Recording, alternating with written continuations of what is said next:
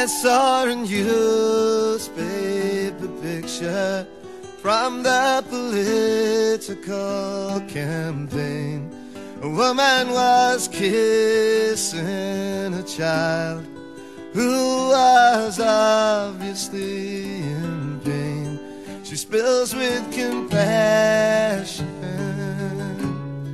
as that young child's face in her hand she grips. Can you imagine all that greed and avarice coming down on that child's lips? Well, I hope I don't die too soon.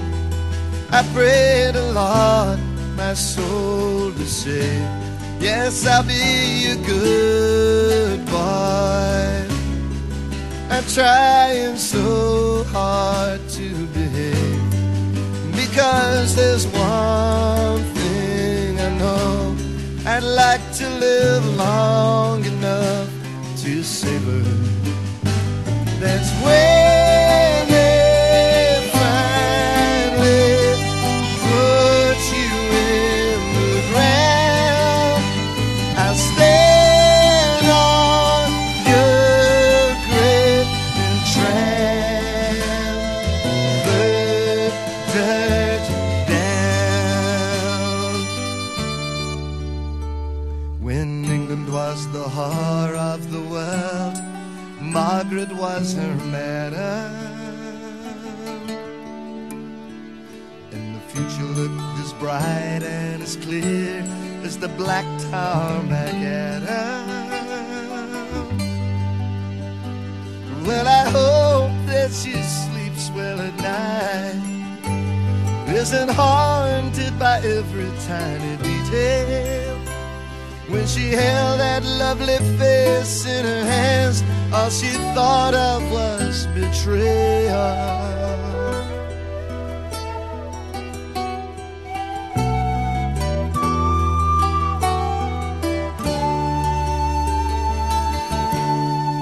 And now the cynical ones say that it all ends the same in the long run. Try telling that to the desperate father who just squeezed the life from his only son, and how it's only voices in your head and dreams you've never dreamt. Try telling him the subtle difference between justice and contempt. Try telling me she isn't angry with this pitiful discontent when they flaunt it in your face as you line up for punishment, and then expect you to say thank you. Straighten up, look proud and pleased, because you've only got the symptoms, you haven't got the whole disease. Just like a schoolboy whose head's like a tin can, filled up with dreams, then poured down the drain. Try telling that to the boys on both sides, being blown to bits or beaten and licked. Who takes all the glory and none of the shame? Well, I hope you live long now. I pray the Lord your soul to keep. I think I'll be going before we fold our arms and start to weep. I never thought for a moment that human life could be so cheap. But when it's finally put you in the ground, they'll stand there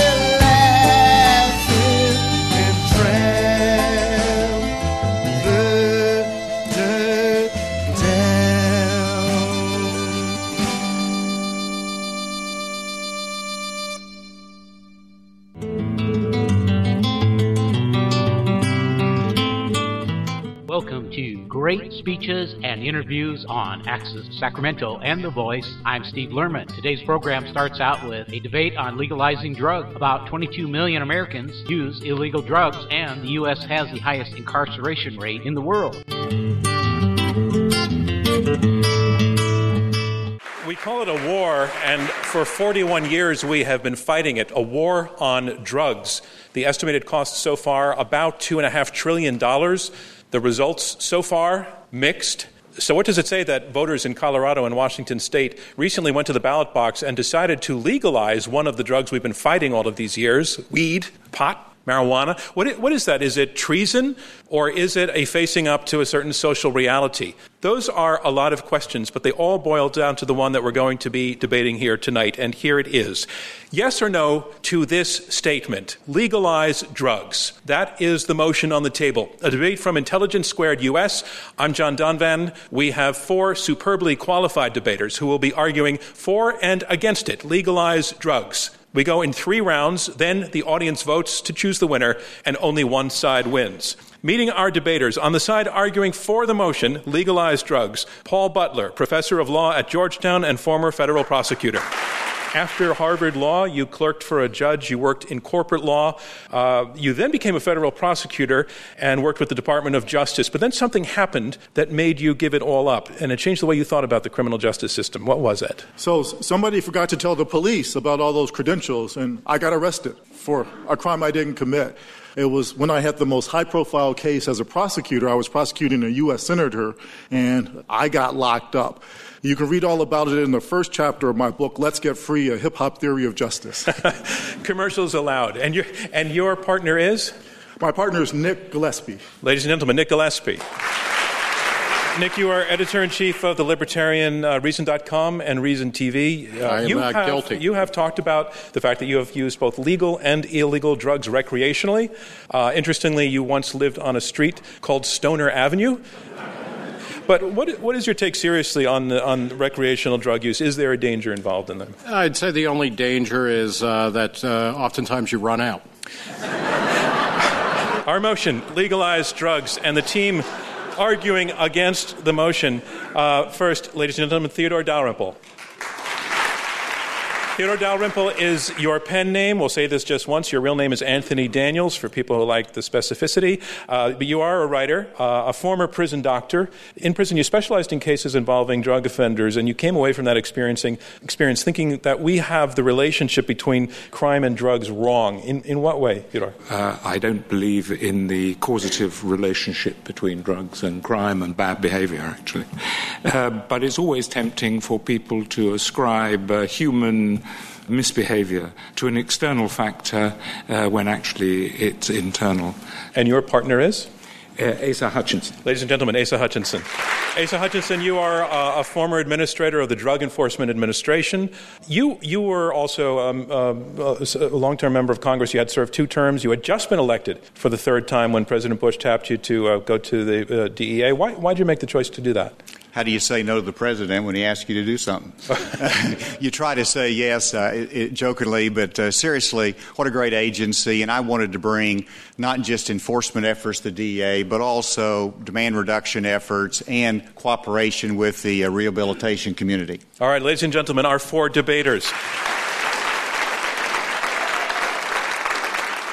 So on to round 1, opening statements from each debater in turn. Our motion is legalize drugs, and here to speak first for the motion, Paul Butler. He is a professor of law at Georgetown, a former federal prosecutor, and one of the nation's most frequently consulted scholars on race and criminal justice. Ladies and gentlemen, Paul Butler. Good evening, ladies and gentlemen. My name is Paul Butler, and I represent the people.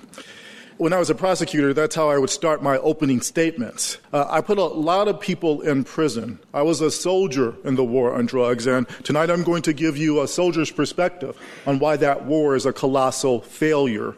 As a prosecutor, I learned that as many people as I locked up, we weren't making a dent in the drug trade. We were actually making neighborhoods less safe. I was prosecuting a lot of 19 and 20-year-olds for nonviolent drug offenses. Locking up these young people with a bunch of hardcore rapists and murderers was like sending them to finishing school for criminals. If we legalize drugs, we will stop the counterproductive practice of treating kids the same way that we treat violent criminals, and we would all be safer. The United States locks up more people than any country in the history of the world. We have 5% of the world's population and 25% of the world's prisoners. It costs us billions of dollars that we just cannot afford, and it's just as easy to get drugs now as it always has been. What about drug addicts? We know that treatment is a more effective solution than punishment for those people. Most of us are lucky. We don't have a crackhead or a meth addict in our family, but everybody's got an alcoholic in the family. But is the answer to make using alcohol a crime? Of course not. We tried that during Prohibition, and it just did not work. All we did was create this illegal, violent market for liquor, just like for other drugs now, and we didn't stop anybody who wanted to from drinking, just like we don't stop anybody now from using drugs. Ladies and gentlemen, there's a lot of hypocrisy in the war on drugs, but I want to respect you enough to keep it real. Like most Americans, I have used illegal drugs.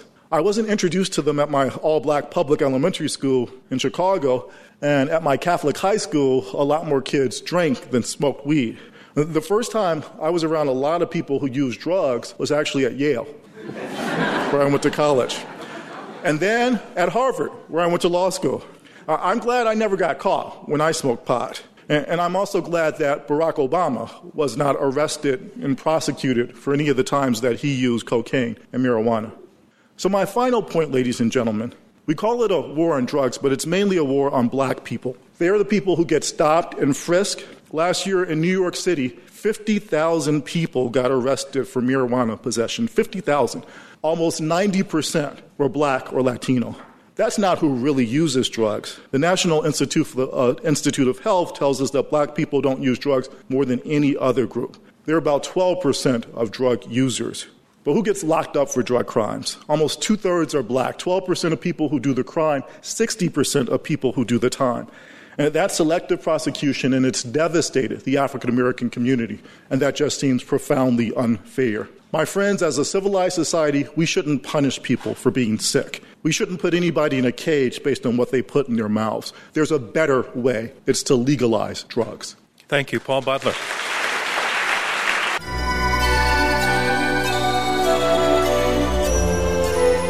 Hear great speeches and interviews, your source for in-depth information about the economy, war and peace, and climate change, and more. More speeches and more interviews than the leading brand. Also contains tasty tidbits of humor and song, fortified with more debates than the other brands. All comparisons are fictional.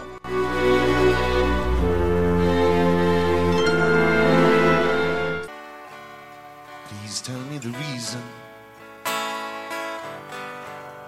and the colors that you fly. Love just one nation, Lord, and the whole world be divided. You say you're sorry, Lord, there is no other choice. But God bless the people and no, cannot raise their voice. We can chase down all our enemies. Yes, we can bring them to their knees. We can bomb the world to pieces, but we can't bomb it into peace. Oh, we may even find the solution to hunger and disease. We can bomb the world to pieces, but we can't bomb it into peace.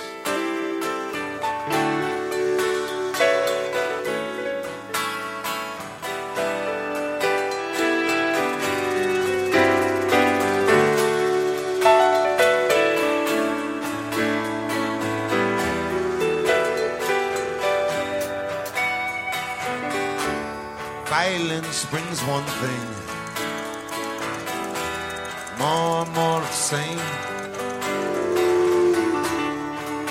Military madness, the smell of flesh and burning pain. So I sing out to the masses. Scream out if you're still sane. To all of us gone crazy, Lord, I sing this one refrain. We can chase down all our enemies, bring them to their knees. We can bomb the world to pieces, but we can't bomb it into peace. Oh, we may even find a solution to hunger and disease. We can bomb the world to pieces, but we can't bomb it into peace. Put your peace signs high. Power to the peaceful. Love to the peaceful. Yeah. Power to the peaceful. Love to the peaceful. Yeah. We may even find the solution. Hunger and disease. We can bomb the world to pieces, but we can't bomb it into peace. Say we can chase down all our enemies.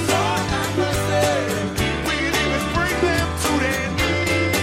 We can bomb the world into pieces, but we can't bomb it into peace. Put your peace signs high. Power to the peaceful. Love to the peaceful. Yeah. Power to the peaceful. Love to the peaceful.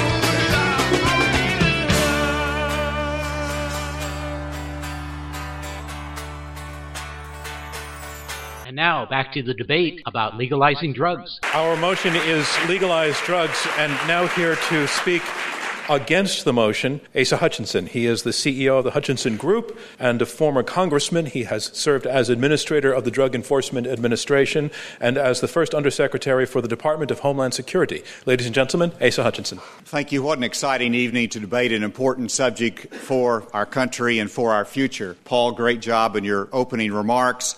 An African American who also happens to be in a leadership position in the United States attended the Summit of the Americas in Colombia, South America. He said it is okay for us to debate the pros and cons of the war on drugs, but, quote, I personally and my administration position is that legalization is not the answer, end quote.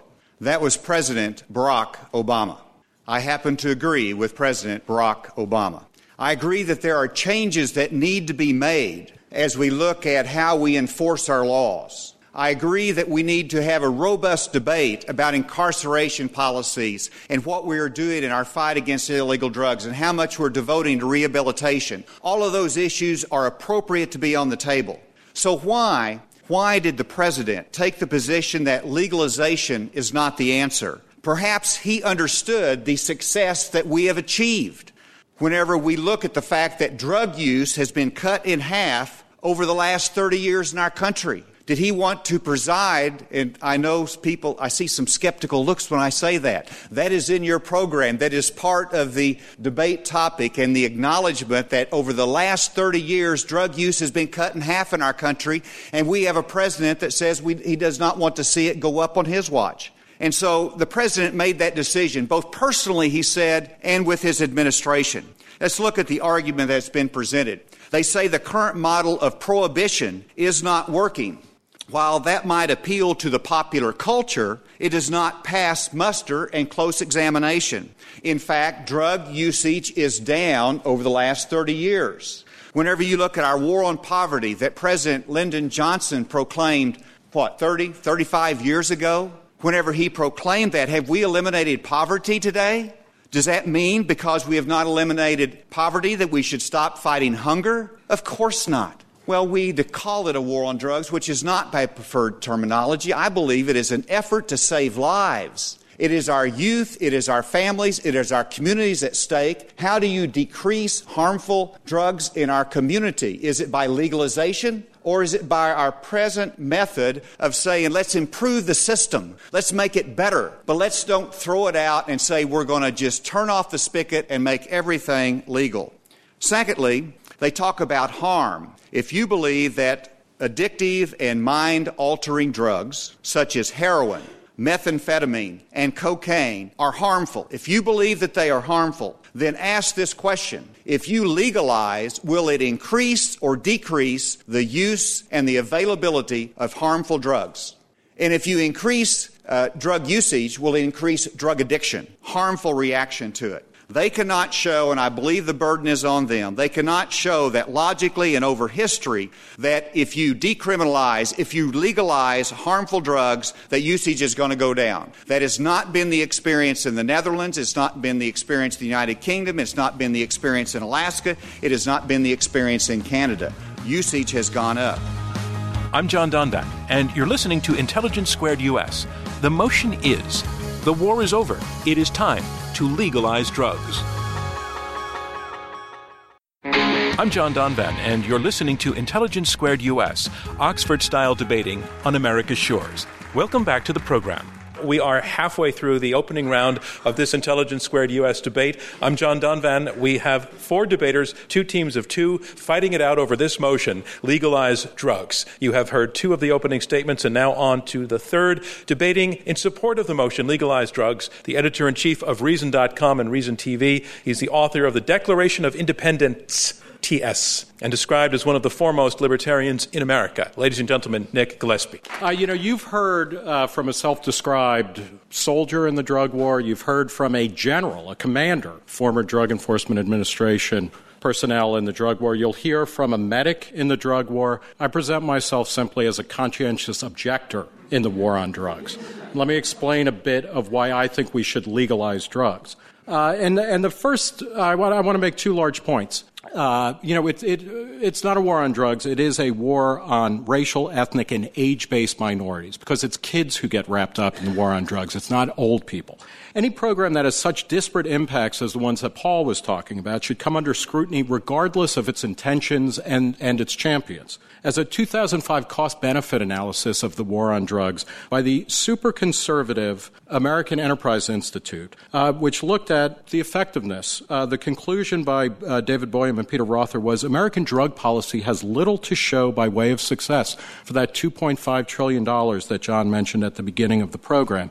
Mark Perry, an economist at AEI, has pointed out that between 1970 and 2010, annual spending on drug control has gone up 10 times, while the addiction rate has remained flat. In other words, we have become the world's largest jailer nation without seriously getting better outcomes. The war on drugs is losing the battle for hearts and minds. A recent Rasmussen poll, 8% of people think we're winning the war on drugs. A century of failure has finally woken Americans up to the simple fact that prohibition exacerbates all of the social problems it is supposed to ameliorate. The Rand Corporation and other think tanks have found no consistent correlation between a nation's legal regime towards drugs and use rates. So in some countries you have lax drug laws and high use rates or low use rates. Places like America, we have stern drug laws and high use rates. So if you're concerned about the effects of drug use on society, you should reject the failed policies pursued by often well-meaning but seriously misinformed drug warriors, also known as the loyal opposition here. Now, drug legalization is not a scary prospect. It's not the radical change that its champions claim nor its opponents fear. And let me, as I'm winding down, how many of you have tried an illegal drug? Raise your hand. Anybody carrying? And if so, okay. I'll talk to Nick, you later. Nick, for our radio audience, how many hands did you see up? I think it was about 100%. How y'all doing? Bill Clinton here. Good to see you. Hey, sweetheart, how you doing? Looking good. Hey, listen, has anybody seen Mitt Romney around? I got to return his binder. You know what I'm talking about. That's actually not why I'm here. I just wanted to say that Hillary Clinton has been an awesome Secretary of State. She's traveled all over the world, gone to countries far, far away, and far away from home, leaving me all alone. She will be leaving that post soon, and I don't think anyone's going to be sorrier than I am. But let me say something else about my lovely wife. Now, we met in college, and we were having a tough time because I got hit with that whole draft situation, and Hillary was right there by my side.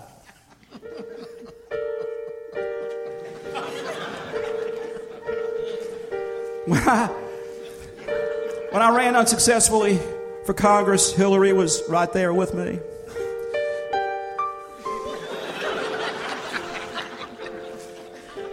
When I lost my second bid for governor of Arkansas, Hillary was right there. And then I was in the White House, that whole impeachment thing in the Senate. Hillary was right by my side.